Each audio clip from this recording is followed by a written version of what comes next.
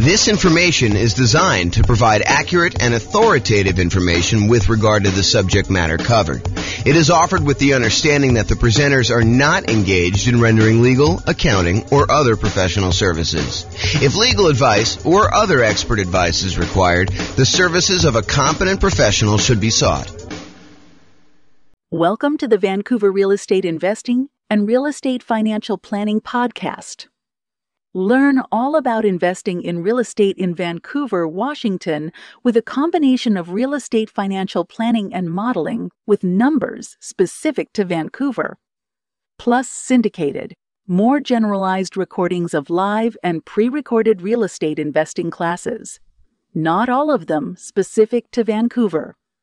Be sure to stay tuned after the podcast for a message from our sponsors. Well, good morning and welcome everyone. Today, we have an interesting class. Oh, by the way, I'm James Orr. Nothing quite like starting off the recording like that. I'm James Orr, and today we have an interesting class. It's an update class about a new announcement on the changes being made to FHA financing. And so this is sort of a review in some ways of how FHA loans and specifically the mortgage insurance premium, their version of PMI, private mortgage insurance, on FHA loans work, and also that there are some changes that just went into effect. And so by the time you're watching this video, these should apply to you unless it's changed again since you've watched this video. And so we'll cover what those are. So let's just jump right into it. There's not that many slides. This should be a really short video, a really short class. So FHA mortgage insurance premium change, MIP change. So this was announced by the Department of Housing and Urban Development, HUD, on February 22nd, 2023. So they announced it just about a month ago. It's March 23rd, 2023 as of today. So February 22nd, 2023, this was announced by HUD, and it goes into effect. It applies to mortgages endorsed for this insurance by FHA on or after March 20th, 2023. And I have a typo here, so I'm going to just correct that now because otherwise I won't come back. Okay, so it's updated on, it goes into effect March 20th, 2023. So any loans you're getting at this point should then be covered. By the time you watch this video, it's going to be covered on there. So before I go into this, I want to just briefly cover what mortgage insurance is and why it exists. So in an ideal world, a lender making you a loan would like to see you put 20% down on a property. They want to be protected in case you default. So they say, hey, look, we really would prefer that you put 20% down. That way, if for some reason something happens to you and you're unable to make the payments on the loan, we can go ahead and foreclose after a reasonable period of time, and we could take possession back of the property, and then we could resell the property and ideally get all of our money back out after all expenses. So imagine, they go buy the property. Maybe there's a little bit of repairs that need to be done. Maybe they need to hold the property for a short period of time. Maybe you had some back payments. Maybe they have to pay a real estate agent a commission to help them list the property, and then a real estate agent a commission in order to help the buyer buy the property. And so by the time they're all done, they think that having a 20% cushion of equity based on the value that you're buying the property for is enough for them to likely not lose money. Is it possible for them to lose money even with 20% down? Sure. Is it likely that they'll make a profit with 20% down? Sure. Okay. But the idea is that the lender would really prefer it if you put 20% down. However, they've realized that not everyone has 20% down, and not everyone wants to put 20% down. And so they say, look, okay, you want to put, in this case, 3.5% down or something less than 20%. I'll tell you what we'll do. I'm willing to make you that loan. However, in order to protect me, I'd prefer it if you put 20% down, but in order to protect me in case you default, I want you to go to this third party, and I want that third party to guarantee, to ensure me that if for some reason you do not make the payments as agreed and I have to foreclose on the property and then I have to go and take possession of the property and then resell it, that I am not going to lose money on this deal. Okay. And the terms of that might be a little bit varied depending on who it is and how it's all structured. But the idea is that the insurance company, this third party insurance company that you're paying, is insuring the lender in case you default because you're putting less than 20% down, and they feel they want that extra security in order to be willing to give you the loan. Okay? So With FHA is a loan program, and I don't this is like the layman's version. If you want the really technical version, go find someone else. But FHA is a government kind of backed program by the Department of Housing and Urban Development, where they will help lenders guarantee this loan by being the insurer of choice, right? They're the ones that are being the mortgage insurance premium. They're kind of collecting it. And if the lender then has a default, then the FHA with their mortgage insurance premium will come in and help do that. So what happens is you have a certain interest rate for the loan. And then in addition to that, you have this mortgage insurance premium. And what has changed is that mortgage insurance premium as of right now. So it used to be a certain number, and it varied depending on how much you put down. I'll show you the table here in a second. But now it is less. And I think the amount less it's 30 points, which we'll talk about what that means exactly.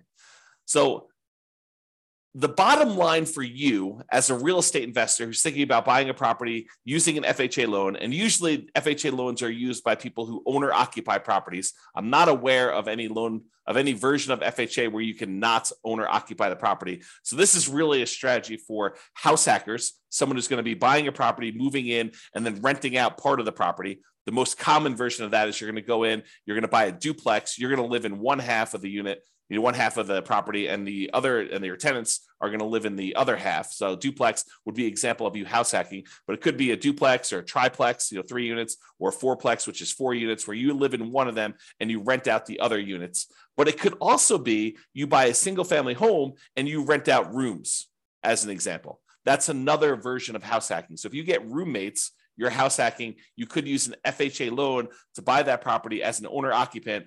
Usually it's 3.5%, as low as 3.5% down. You could put more down, which we'll see here in a second. And then you'll be able to get this loan and buy the property and then house hack. The other version where investors use FHA is for nomads. And nomads are a real estate investing strategy where you buy a property as an owner occupant. You move into the property. It's a requirement of you getting an owner occupant loan, which allows lower down payments and improved interest rates, lower interest rates. So those are 2 advantages of getting owner occupant financing. So you get an owner occupant loan. You have to move into the property. If you don't, it's loan fraud. So you got to move into the property, but you move in, you live there for a year. The year is a requirement of the lender. When you get the loan, they're going to have you sign a document that says you agree to live in the property for a year. So if they change that policy, if they ever come and they say, hey, you now need to sign a document that says you'll live in the property for 2 years or 5 years or whatever, then we will start teaching the strategy is you move into the property, you live there for 2 years or 5 years or whatever the strategy is. We are complying with all the terms of the loan. If I'm not being clear about that. Okay. So you're getting this loan as an owner occupant, you're moving into the property, you're living there for a year. At the end of the year, whatever your agreement with the lender says, in this case, a year, at the end of the year, you're going to then go buy another property, again, probably as an owner occupant with an owner occupant loan, low down, nothing down type of loan where you're getting really good interest rate. And you're going to convert the previous property to a rental. You're going to put a tenant in the property. In some cases, it might be a tenant buyer if you're going to get sophisticated and do like a lease option. But for most cases, it's going to be a tenant in the old property. And then so now you have a property that you once lived in for a year, at least, maybe more if you're saving up for a down payment, you need more time, but at least a year, that you got a tenant in there now you've converted that old one to a rental, and now you've bought a new owner occupant property. Then you repeat this process as many times as you want in order to get as many rental properties as you want. So if you're doing 5% down loan and you had 20% that you could have put down on a single property, by doing this strategy, you can acquire 4 rentals instead of just that one rental. So instead of putting 20% down and buying 1 rental property, you now could use 5% down, buy the first one, live there for a year, put 5% down in the second one, live there for a year, put 5% down in the third one, live there for a year, put 5% down in the fourth one, live there for a year. And now you've got 4 rental properties, 4 large assets with good owner occupant financing, probably a PMI on most of them. But we'll talk about what that means in another class. But basically, you'll be able to acquire rentals with less down payment. Okay. So now that I've kind of described what this mortgage insurance is, how it works, who it's usually for, house hackers and nomads. It's not usually for non-owner occupants because you can't get these FHA loans in order to go buy an investment property.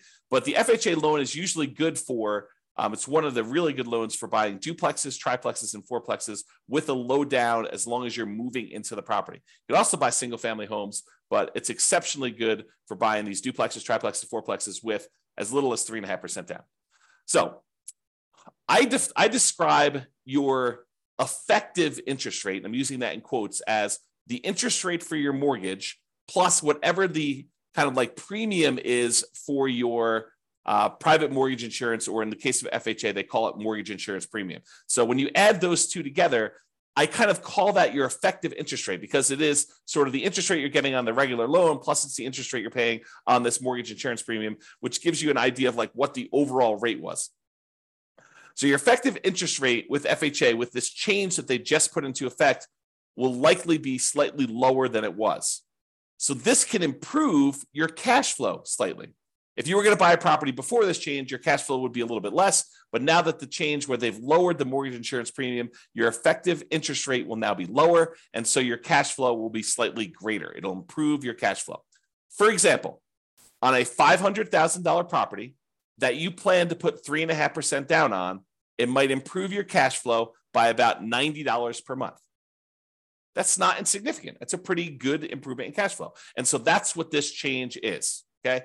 So now that I've covered it, let's go over the little summary sheet that they gave us. And I believe this is from HUD, Housing and Urban Development, and it kind of goes in. So I'm just going to read through it and kind of make some comments on it. So this is the annual mortgage insurance premium, MIP, and it applies to all mortgages except they've got two cases: streamlined refinance and simple refinance mortgages used to refinance a previous FHA endorsed mortgage on or before May 31st, 2009. So apparently it doesn't apply to those. So if you have that, or you think you have that, talk to your lender and try to find out if that applies to you. I don't even know what that means. Again, I'm a layman, but I'll try to help you as best I can. But that's what I would ask your lender if that applies to you. For most of you getting a new loan, it does not apply to you. And the second one is, and this might apply to people who live in Hawaii, Hawaiian Homelands Section 247. Again, I don't know what that is.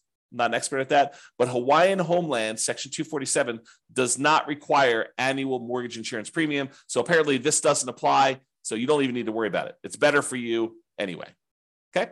So those are the things that it doesn't apply to. Now let's go over what the things are. So they break this down into mortgage terms more than 15 years, for example, a 30-year loan, or mortgage terms of less than or equal to 15 years. And that's the second group. Let's go over the ones for more than 15 years first, the 30-year loan programs, which I think is going to be the more common one that you will use as a real estate investor. There are some exceptional circumstances where you may choose to do a 15-year loan, but I think for the overwhelming majority of real estate investors, they're going to choose a 30-year loan, something more than 15 years, definitely. Okay. So now they've broken down the ones that are more than 15 years. They have two different criteria. One where the base loan amount is less than a certain number, and one where it's greater than that same number. And the number is $726,200. So FHA loan limits vary over time. And they may set these new thresholds as property values increase and they get their approval to do so. They may bump up the kind of loan limits on these loans over time. But if you're getting a loan and it's over this amount, then certain criteria apply. If you're getting a loan and it's, did I say under? So there's certain loans that are under this amount, certain criteria apply. Certain loans that are greater than that amount, certain loan criteria apply. And again, this is not intended for you to like memorize this and use it. Go talk to your lender. They will know these regulations. They will assist you. Okay. And they may change over time, right? It's like, this is an example of it changing. And this is an example of me doing a video to help you understand what the changes are. But again, go talk to your lender to get the actual details. All right.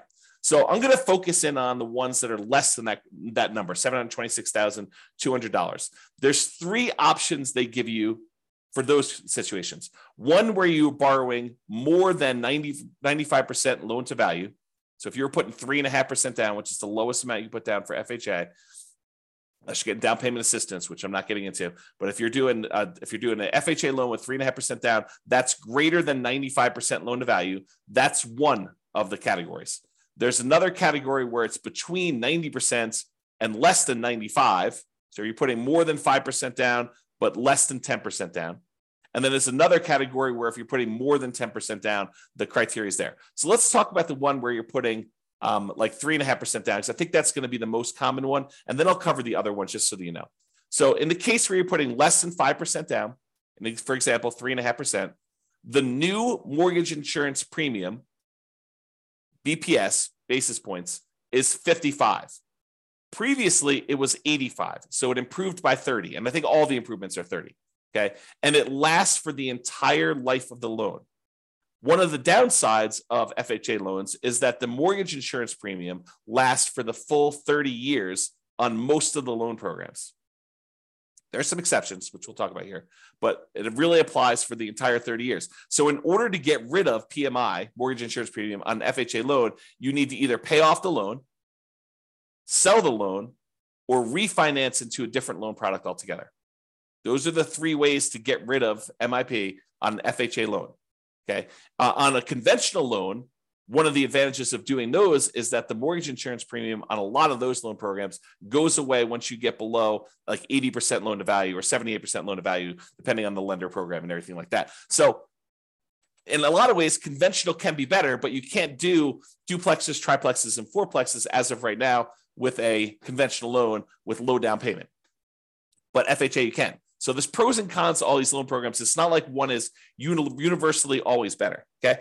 So if you're putting less than 5% down, for example, 3.5% down, the new mortgage insurance premium is going to be 55 basis points. Okay. Which, if I understand correctly, and I have to go do the math, is 0.55% of the loan per year. 0.55% of the loan per year. So about a little bit more than 0.5% on the loan per year. And it used to be 0.85, and that lasts for the entire term of the loan, the 30-year term of the loan, okay? If you put more than 5% down, but less than 10% down, then it's 50 basis points instead of 55. So you get a slightly lower mortgage insurance premium if you put more than 5% down and less than 10%. You remember in our class, we talked about how to improve cash flow. One of the things we discuss is, hey, look, if you put more down, you can actually improve your mortgage insurance premium. And if you put enough down to get above 20% down, you can get rid of it entirely. Okay. And not necessarily with FHA loans, but with other loans. Okay. You don't have to do any PMI at all in those cases. But here with FHA, if you actually put 5% down, you get a little break in insurance premium. It's about, what is that? About 10% of the premium less. You went from 55 to 50. And we're using really rough math. Okay. So before that used to be 80. Now with the new change, it's only 50 if you put between 5 and 10% down. And that still lasts for the entire duration of the loan. However, if you decide to put more than 10% down on an FHA loan, the mortgage insurance premium is still 50, doesn't change whether you put 5%, that. However, it lasts only for 11 years.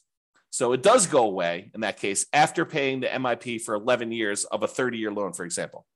So that's still a long time, but it doesn't last forever anymore if you started with more than 10% down on your FHA loan. All right. Now, on the cases where your loan is greater than $726,200, there are 3 cases for that as well, the same ones as before. Either you put more than 10% down, you put somewhere between 5 and 10% down, and you put less than 5% down. Okay. And those are higher mortgage insurance premium. Where before, when you put 3.5% down, it was a 55 basis point, kind of like mortgage insurance premium. When you have that higher loan amount and you put less than 5% down, it's 75. So 20 basis points higher. And it used to be 105 before this change. Again, that lasts for the entire mortgage term. So you kind of get a feel for that. Then just similarly to what we did before, where if you're putting somewhere between 5% and 10% down, or greater than 10% down, in both those cases, it's a little bit less than the one where you put less than 5%. In this case, it's 70 basis points. So it was 75 if you got a loan that's over that $726,000 limit, and you're putting less than 5% down at 75. If you're putting more than 5% down, it's 70. And that used to be 100. And similarly to before, the one where you put more than 10%, that only lasts for 11 years. But if you put less than 10% down, it lasts for the duration of the loan. Okay. Now, I kind of covered the one for 30-year loan. I'm not going to cover in detail the ones for less than that time period, just because it seems like going through a lot of effort to do that. If you need to know those numbers, you can look them up. But I will tell you, if you're doing like a less than $726,000 loan and you're putting less than 10% down, the basis points is 40 for that one, and it lasts the life of the loan. So that's probably the most common of those. You do a 15-year loan for FHA with like 3.5% down, if you could do those. And that's 40 basis points, where for the one that you're doing a 30-year loan, it's 55. Okay. And that, again, that's down from being 70 before. Now it's 40. Right. But if you want to go look at all these, you can go look that up. If you're think about doing a 15%, a 15-year loan or something for FHA, go talk to your lender. They'll give you this sheet showing you what the breakdown is for these, or talk to them about, what's optimal for you to kind of improve your cash flow to make it the most you can. All right. So that's all I got for you. In conclusion, with the new FHA mortgage insurance premiums, getting an FHA loan, especially for nomads and house hackers, should have slightly improved cash flow. Got to put a little TM on this puppy. Okay. For nomads and house hackers, they should have slightly improved cash flow. Changes should be in effect by the time you watch this video. For example, on a $500,000 purchase price, it might be improved. Your cash flow might be improved by about $90 per month. And again, run the numbers with your lender. This is just me sort of estimating back of the napkin math as to what the difference between those two premiums would be on a loan of that magnitude. You're borrowing less, it's going to be a smaller amount. If you're borrowing more, it could be a larger amount. And I'm using 500 because in a lot of markets, 500K is about the loan amount that you might get on an FHA loan, especially if you're doing a duplex. In some markets, I just said that and people are like, James, you're crazy. You can't get a duplex around here for less than $1 million. Or you can't get a duplex around here for less than $2 million, or I could buy a duplex for $200,000. Every market's a little bit different, but I just picked that number out of the air. So go talk to your lender and get ideas on that. All right, that's all I got for you. This has been James Orr. I hope you've enjoyed this video with the update. Bye-bye for now. With home prices up, mortgage interest rates up, and rents up, but not quite enough to counteract the higher prices and interest rates. Cash flow on rental properties in Vancouver is harder than ever. Book a call with the Real Estate Financial Planner to apply our proprietary 88 strategies to improve cash flow on your rentals. See the show notes for a link to schedule your call and improve your cash flow today. If you're a real estate agent, lender, or professional in Vancouver that wants to help our real estate investor listeners, consider reaching out to learn about collaboration opportunities with this podcast. We'd love to add more value to our listeners by having you assist our investors buy, sell, and finance their real estate investments. See the show notes to schedule a call to discuss collaboration opportunities.